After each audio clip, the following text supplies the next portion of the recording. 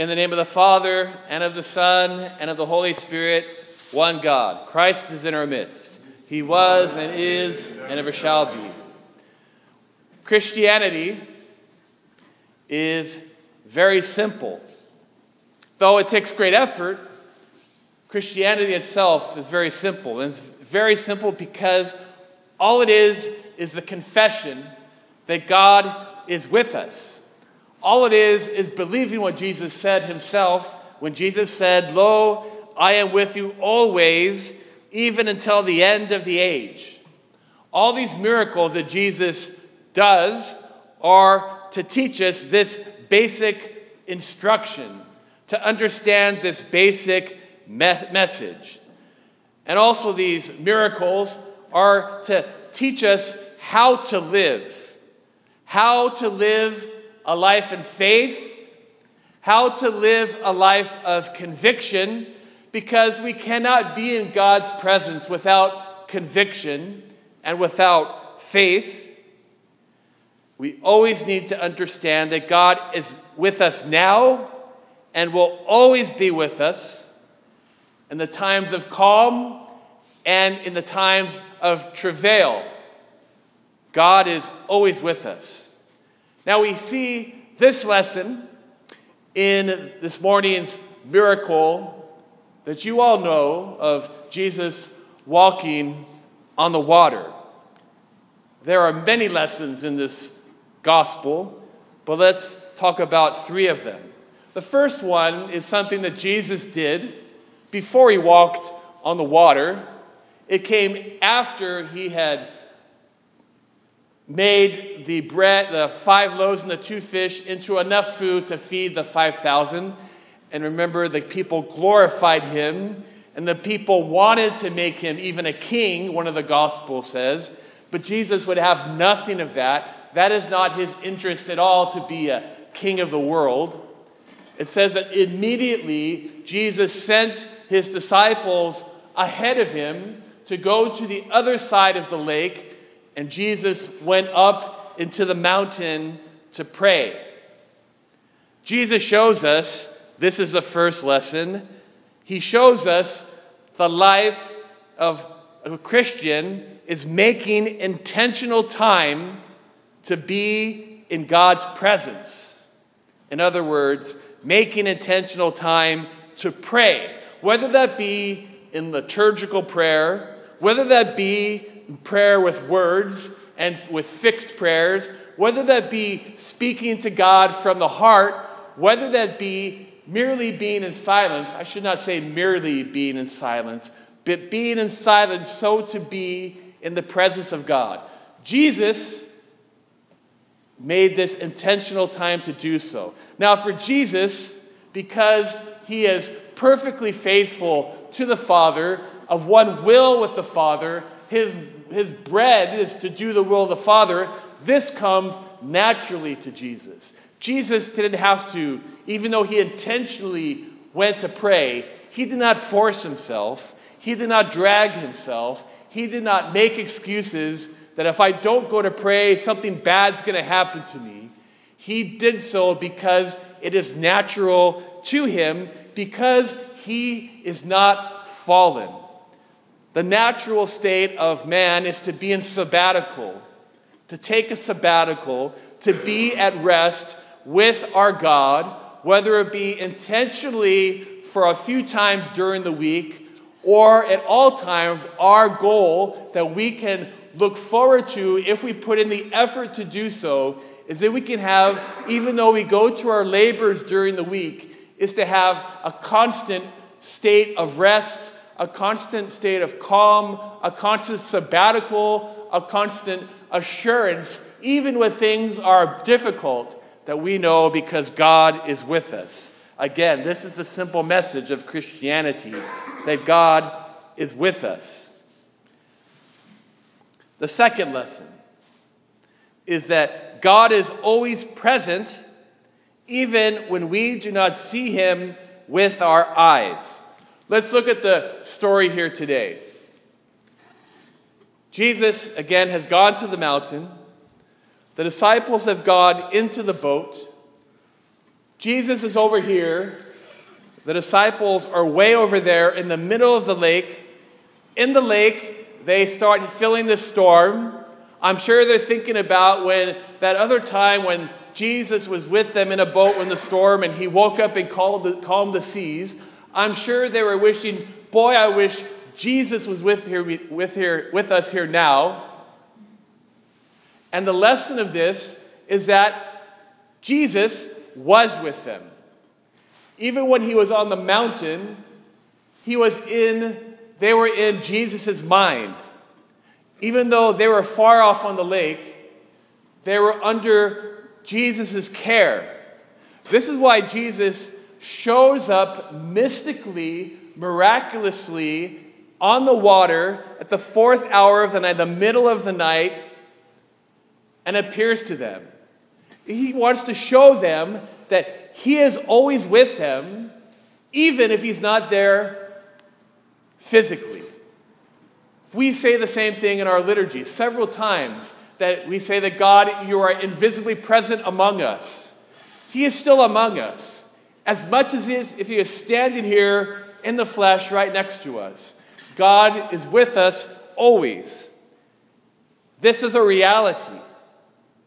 Though we may not see him physically in the flesh, he is still with us. And so Jesus appears to the fishermen.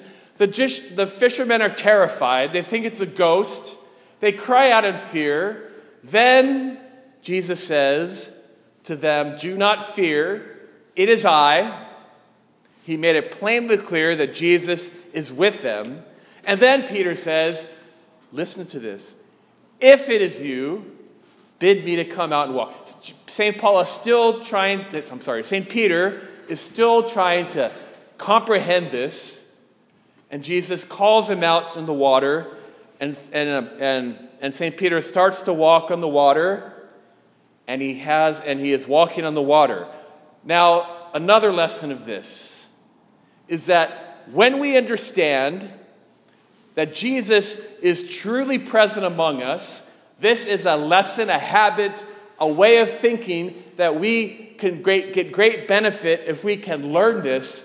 When Jesus is around us and we understand that he is around us, the natural response from us is calm, courage, assurance that all will be well, even if things presently are going terrible, that any trouble is temporary and can be endured and can be surpassed. When we understand that Jesus is in our presence, we, as one father says, are in the world, but we are not of the world. When we have a trust and conviction that Jesus is with us and that the things that he promised us are to be, in fact, are happening now, then we have this assurance that anything can be navigated. In Hebrews, St. Paul says, maybe you've heard this before, that faith is the substance of things hoped for, evidence of things not yet seen. This is what the Christian life is.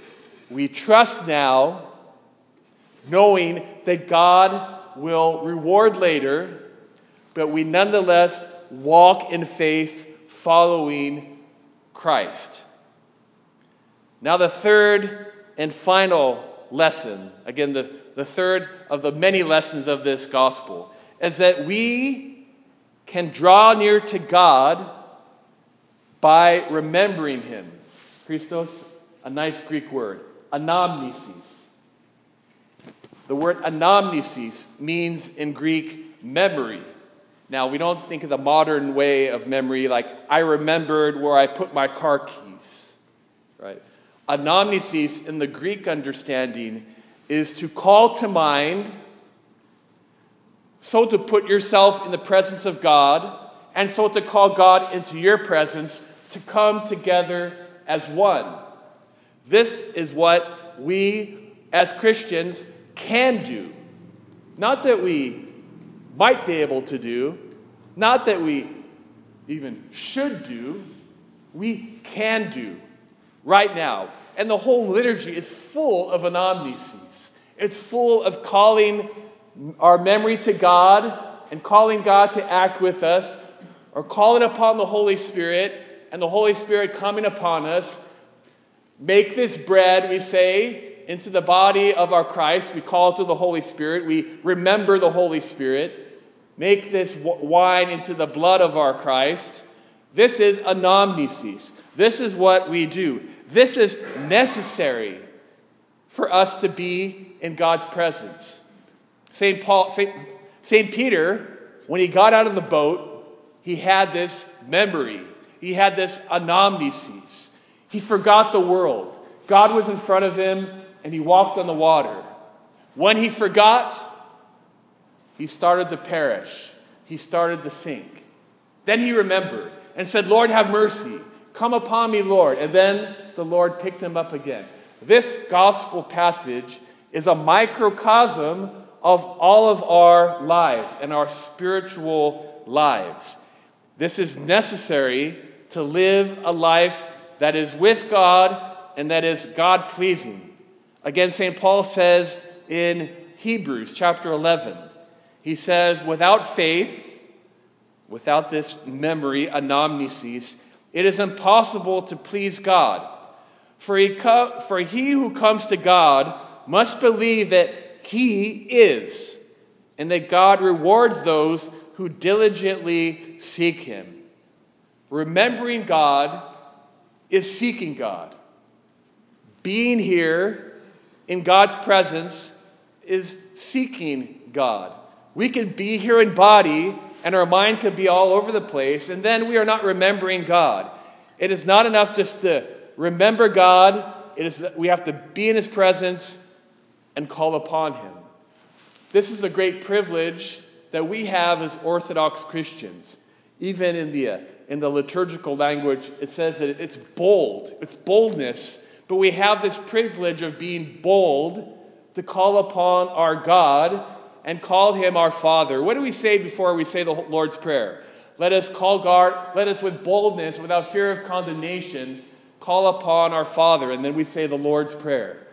But we Christians, we trust God. We have faith in him. We know about him. We know that he loves us. We know that he is compassionate. We know that his desire is to save us and not condemn us. So we have this boldness, even though we are sinners, to come and call upon our Lord and draw near and enjoy our fellowship and our communion with our good and loving and man-befriending God.